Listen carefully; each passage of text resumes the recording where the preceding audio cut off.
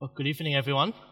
Good to see you. My name is Michael. If you don't know me, I'm one of the ministers here in this church. I'm going to start by praying for us, and then we'll open up Luke 5 and 6. Let me pray. Dear Heavenly Father, we thank you for tonight. Thank you for coming together to worship you. And please help us now when we come to your word. Help us to clear up our mind and help us to listen to what you have to say to us. In your son's name we pray. Amen. For those of you who know me, I love my plane. And so tonight, I've got two stories to tell you. They're about planes. But first one is this. Now, do you know that Sydney Airport has one of the most restrictive curfew acts in the world? The Sydney Airport Curfew Act 1995, as it is known, stipulates that no aircraft shall depart or arrive between 11 p.m. to 6 a.m., with a few exceptions. So mostly small propeller plane, small cargo jet, or business jet, or emergency. Now, the fine for breaching the act is enormous. Currently, it's between $110,000 to $550,000. This act is strictly enforced. Let me give an example. Now, on August the 8th, 2003, a Virgin Blue flight from Melbourne was coming to Sydney, and the plane was descending towards the runway. It was just 200 feet above the ground. The landing was aborted, and the flight returned to Melbourne. The reason was the time at the time was 45 seconds past 11 p.m. It was 45 seconds after the curfew has begun. During the go-around, the engines will be at maximum thrust. Now, I'm sure the residents around the airport will have heard the plane thundering past their homes. This is one of the examples to show that the Sydney Airport Curfew Act 1995 is quite inflexible. It is often criticized for its inflexibility. Let me tell you another story on plane 2. This one, it happened on September the 11th, 1974. An Eastern Airlines DC-9 crashed on landing to Charlotte in South Carolina. Only 10 passengers and crew survived. It was very foggy, and the pilots had a great deal of difficulty to find the runway. The crash investigation found that both pilots were so fixated to find the runway that no one checked the altitude of the plane, so the plane kept on descending until it hit the ground. The crash investigation also discovered that during the approach, both pilots engaged in unnecessary and non-pertinent conversation, ranging from politics to used cars. In short, they found one of the contributing factors was both pilots were distracted. And so 6 years later, the FAA implemented the sterile cockpit rule. What it means is pilots must not engage in non-essential conversations or activities during the critical parts of the flight, takeoff and landing, or whenever the plane is flying below 10,000 feet. Now, rules such as this one have saved many, many lives, and is enforced worldwide today because it saves life, unlike the Sydney Airport Curfew Act 1995. Now, today we'll look at Luke chapter 5 and 6 to see how some rules are good and necessary, but some rules are unnecessary and are creating a burden on people. Now, picking up from where we left off last time in our series in Luke, Jesus is still in Galilee. He's there teaching people about God, performing miracles and wonder. And we have seen the different responses people had to Jesus. The Pharisees and the teachers of the law, they particularly didn't like Jesus. They didn't respond very well to him. They didn't believe that Jesus is God's Son, the Messiah. Have a look at verse 33 with me on chapter 5. The Pharisees said to him, John's disciples often fast and pray, and so do the disciples of the Pharisees, but yours go on eating and drinking. Now, their issues with Jesus' disciples wasn't about them praying. It's good that they pray, but it's about their lack of fasting. Now, fasting is when we choose to go without food for a period of time. Fasting dates back to Leviticus 16, when God commands his people to fast on the Day of Atonement, which is the 10th day of the 7th month each year. Why? Because to show repentance of the heart. Elsewhere in the Bible, we also saw other people fast. Jonah is another example. When Jonah finally went to Nineveh to announce God's judgment, the people fasted there. It says that the Ninevites believed God. A fast was proclaimed, and all of them, from the greatest to the least, put on sackcloth. They fasted to express their repentance of their heart. Israelites also fasted to express their grief. When Israelites returned from exile, they saw Jerusalem, their old city, was in ruin. And so the prophet Nehemiah, he fasted to express his grief. When I heard these things, I sat down and wept. For some days I mourned and fasted and prayed before the God of heaven. But in the Old Testament, the only requirement for fasting is on the Day of Atonement, the 10th day of the 7th month. But the Pharisees, they have changed the rule. Luke 18 tells us that, further down the book of Luke, tells us that they fasted twice a week. Instead of fasting, what God commanded his people in the Old Testament to fast once a year. But the Pharisees changed it to twice a week. And so Jesus explained to them in a parable. Now, have anyone been to a wedding reception or party before? Yep, most of you, some of you have, yep. What can you find there? What can you find at a wedding reception? Lots of food, yep. What else? A cake, yeah, the wedding cake, yep. What else? What else can you find? Drinks, music, yep. What else? The bride and the groom, that's right. So, the question then is, if you're invited to a wedding reception, should you fast? No, you shouldn't fast. It's going to be quite rude. It's a happy occasion, party, right? Now, the Bible tells us this. Jesus is often portrayed as the bridegroom or as the groom, and we are his bride. Let me show you on Revelation chapter 19 that tells us what happens when Jesus returns. So this is yet to come. Let us rejoice and be glad and give him glory. For the wedding of the Lamb has come, and his bride has made herself ready. Then the angel said to me, write this, blessed are those who are invited to the wedding supper of the Lamb. Now, Jesus' disciples, they were with him. Why would they fast? It was a time of joy. Jesus was still with them. But Jesus said the time will come when they will fast. That time is when the bridegroom, when the groom is taken away from them. In those days, they will fast. So the time for his disciples to fast is after he died, when they are grieving. My next question is this. Does this command apply to us today? Should we fast today?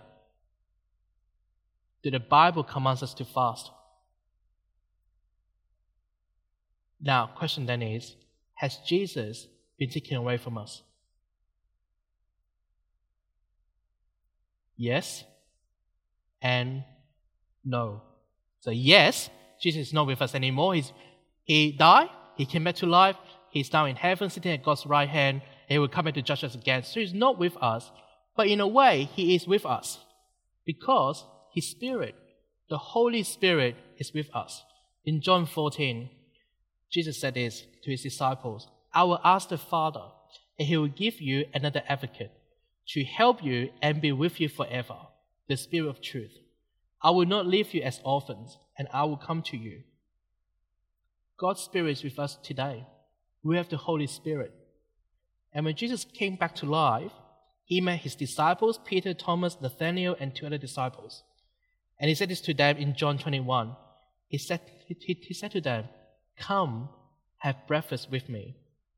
Come and eat with me. In Jesus, we have the freedom. We have the freedom to fast or not to fast. If it helps you to focus on God, go for it. But there's no command in the Bible that tells us that we must fast today. Jesus' teaching is new and requires a new approach. And so Jesus explained this in a parable to the Pharisee that his teaching is new. Coming to the Old Testament law, it requires a new approach. And so he told them in the parable of old and new. Now, let's say if you have a tear on your old shirt, would you buy a new one, cut the patch out, and then patch on the old one? Why not? You destroy the new one and would fix the old one. No, so you destroy two shirts in the process.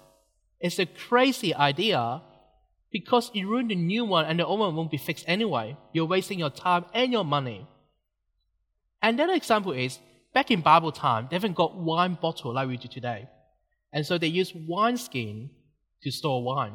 Now, wineskin is made up of skins of animals, usually goats. As the new wine is fermented, it will cause the skin to expand and stretch. But what happens if you put new wine into old wineskin, which has already been stretched? The old wineskin become brittle and it bursts and you lose all the wine. And so the new wine must be put into the new wineskin. Have a look at verse 39 with me. I think this is a very interesting verse. So verse 39, and no one after drinking the old wine wants the new, for they say the old is better.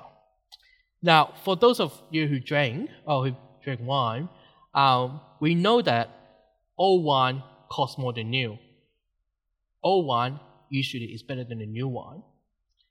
So good wine tends to have aged a little bit. And there are people who will only drink old wine because it does taste better.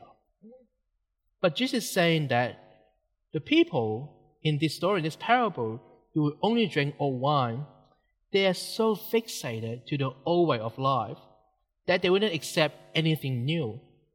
They were so fixated with the Old Testament law and the old way of life. And so the old garment or the old wine here represent the Pharisees, that they wouldn't accept anything new. They wouldn't stick to the Old Testament law. But the new garment and the new wine represent Jesus, because Jesus is the new covenant. Jesus is the new covenant. Have a look at Jeremiah 31 with me. The days are coming, declares the Lord, when I will make a new covenant with the people of Israel and with the people of Judah. This is the covenant I will make with the people of Israel after that time, declares the Lord. I will put my law in their minds and write it on their hearts. I will be their God and they will be my people. For I will forgive their wickedness and will remember their sins no more. Jesus is the new covenant. He didn't come to abolish the Old Testament practices, but Jesus came to fulfill it. The Bible, between Genesis and Malachi, is still God's word. The Old Testament of the Bible is still God's word. After his resurrection, Jesus was with his disciples, and he explained this to them. And beginning with Moses and all the prophets, he explained to them what was said in the scripture concerning himself. The whole Bible points us to Jesus. Let's see an example of how this is at work. Idea of the Sabbath. Now, the idea of the Sabbath is to dedicate a day in a week to God. It is a holy day, a day that is for God. It began in Genesis 2. It says this, so on the seventh day, God rested from all his work.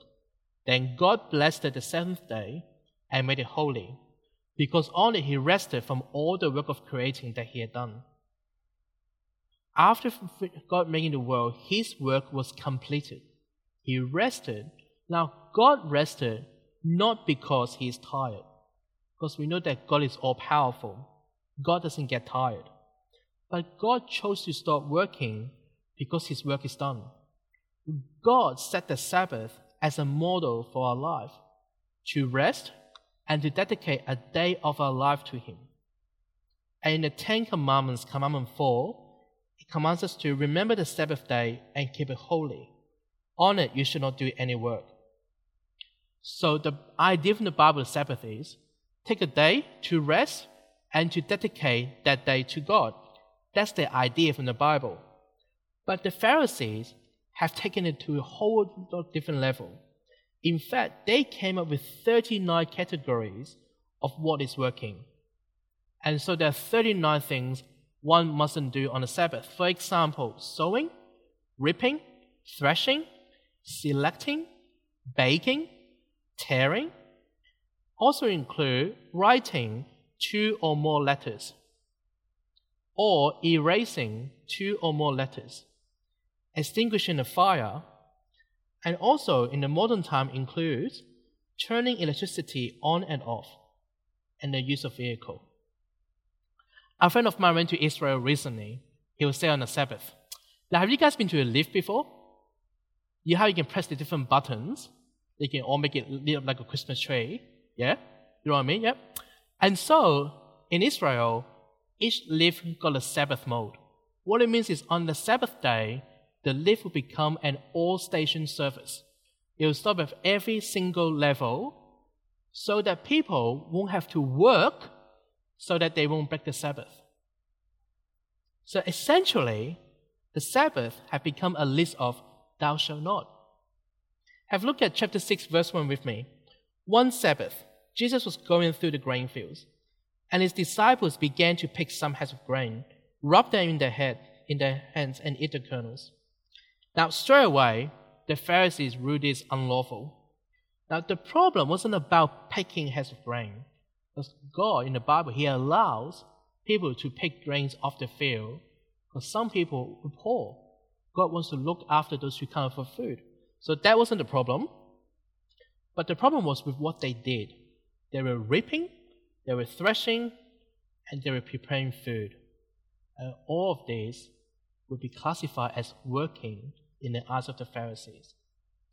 Now, question for you guys. Why do you think they had to pick the grains? Why did they pick the grains? They were hungry. Yeah, thank you. They were hungry. And what have they been doing? Before they came to this, what have they been doing? Jesus and his disciples, they were... Pardon? They were walking, what have they been doing? Walking, and what else? They were preaching. They were teaching people about God. Keep this in mind. Now, Jesus then used an example of King David in the Old Testament. King David is like a hero for the Pharisees, and was well respected by them. So in our other reading that Jeff read for us in 1 Samuel 21, we saw how David was a man on a mission. He needed food. On the Sabbath, he went to the priest, but the only food available was the consecrated bread, which could only be eaten by the priest the next day. But the priest, Ahimelech, he gave David those consecrated bread. He broke the Sabbath rule. Now, why was this acceptable? Because David, the anointed king, was a man on a mission, and he was in need. If David was allowed to break the Sabbath for a good reason, how much more so for Jesus, the God's Son? Now, can you see the similarity in this story? David, a man on a mission, he was allowed to break the Sabbath because he was in need. Jesus and his companions and disciples were on a mission too. The purpose of the Sabbath, don't forget, is to have a day dedicated to God and honor Him. But the Pharisees, they added their extra rules. It created an unnecessary burden for their followers. Obeying the Sabbath has become obeying a set of rules instead of honoring God. But following Jesus isn't about following a set of rules. Jesus made this declaration in verse 5. He says this, "The Son of Man is the Lord of the Sabbath." Jesus, the Creator, is the Lord over the creation. The Son of God has the power and authority to override the legal part of the Sabbath. Have a look at example of how Jesus has authority over the Sabbath. Let's read Luke chapter 6, verse 6, and see where was Jesus that day. So chapter 6, verse 6. On another Sabbath, he went to the synagogue and was teaching. Now, where was Jesus on the Sabbath? He was in the synagogue. He was in a synagogue, on a place where people go and worship God. The Son of God, Jesus, was at the synagogue on the Sabbath, a day that is dedicated to God. Now, the man in verse 6, his right hand was shriveled, probably suffering from some form of muscular atrophy. And the Pharisees and the teachers of the law watching very, very closely, to see if Jesus would heal this man on the Sabbath. Now, according to the Pharisees, healing is acceptable on the Sabbath if and only if there was danger to life. Now, does the Bible say anything about healing on the Sabbath? No, it doesn't. Therefore, in theory, people should have the freedom to choose how they want to live on the Sabbath. Now, when you read verses 8 to 10, I want you to read it with me and see who did the work here. Let's see who did the work here. Now, Stuart told us a few weeks ago that in the synagogue, the teacher would be sitting down to teach. So imagine Jesus sat down in the synagogue as he was teaching, and this happened. Verse 8.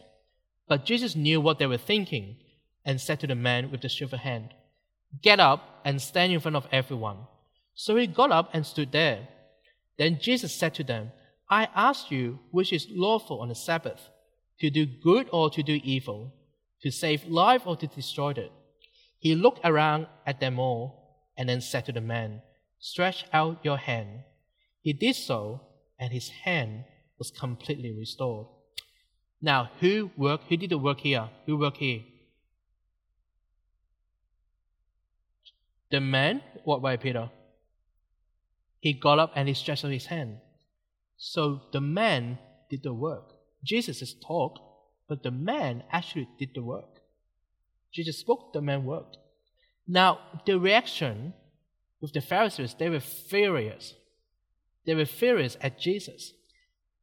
Now, if they thought the man did the work and broke the Sabbath, then they should be angry at the man. But here, they're angry at Jesus. Now, if they are angry at Jesus, were they acknowledging that Jesus miraculously healed this man? And in so doing, acknowledging that Jesus is the Son of God who has power to heal. I thought it was interesting. Jesus healed a man on the Sabbath because he is the Lord of the Sabbath, and Jesus chose human needs over man-made laws. Jesus is not bound by man-made laws.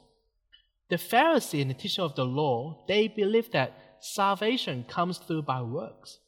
They believe they need to earn God's brownie points. But we are saved by grace through faith alone.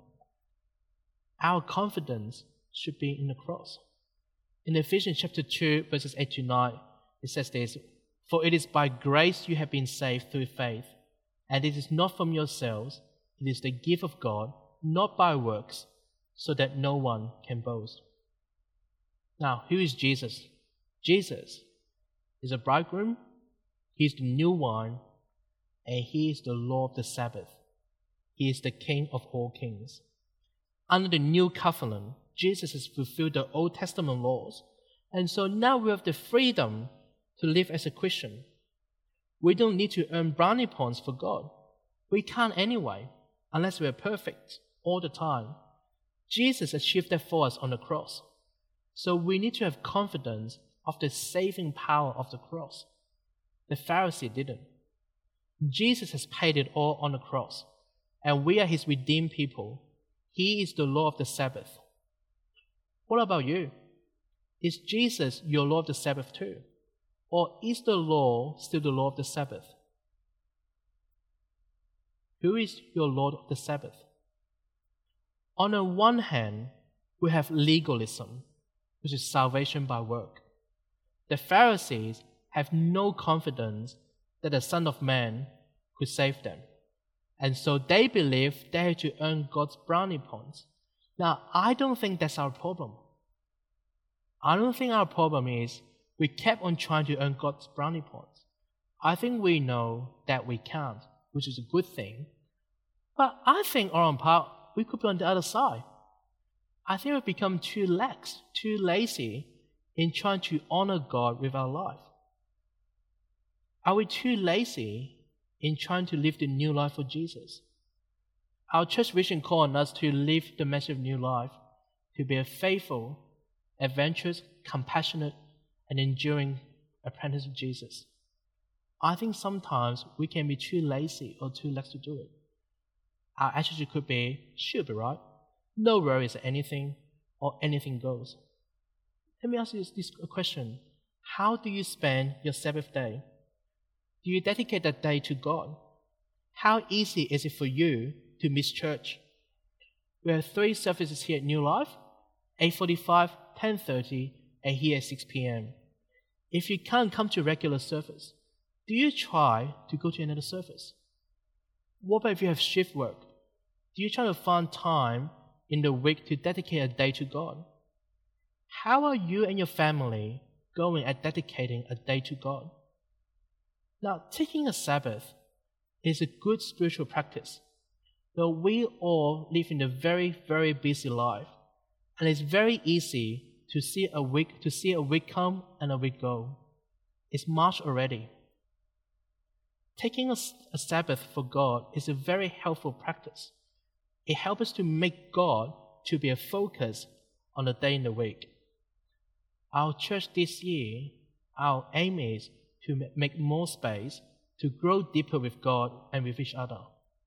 So taking a day and dedicating it to God will help us to have more space to grow deeper with God and with each other. How can you make a day in the week to make God to be the focus? It may not be on a Sunday. We all have different life, different circumstances. It may not necessarily be on a Sunday, especially if you have shift work. I can't tell you what to do, otherwise that will be salvation by works. There will be legalism. But remember, we have the freedom to live as saved Christians. But remember, Jesus is the Lord of the Sabbath. We need to live a holy Sabbath day for Him, to find a day that is dedicated to God and to honor Him. So have more space to grow deeper with God and with each other. Let me pray. Dear loving Heavenly Father, we thank you for Jesus. Thank you for that He died on the cross for us and now come back to life, and we have new life in Him. We pray that you help us to honor you and to live the message of new life every day. In your Son's name we pray. Amen. Questions? Anybody got any question about the sermon tonight? Anyone? Any questions? Anything you're not sure of? I haven't explained fully. Now is the opportunity to ask a question.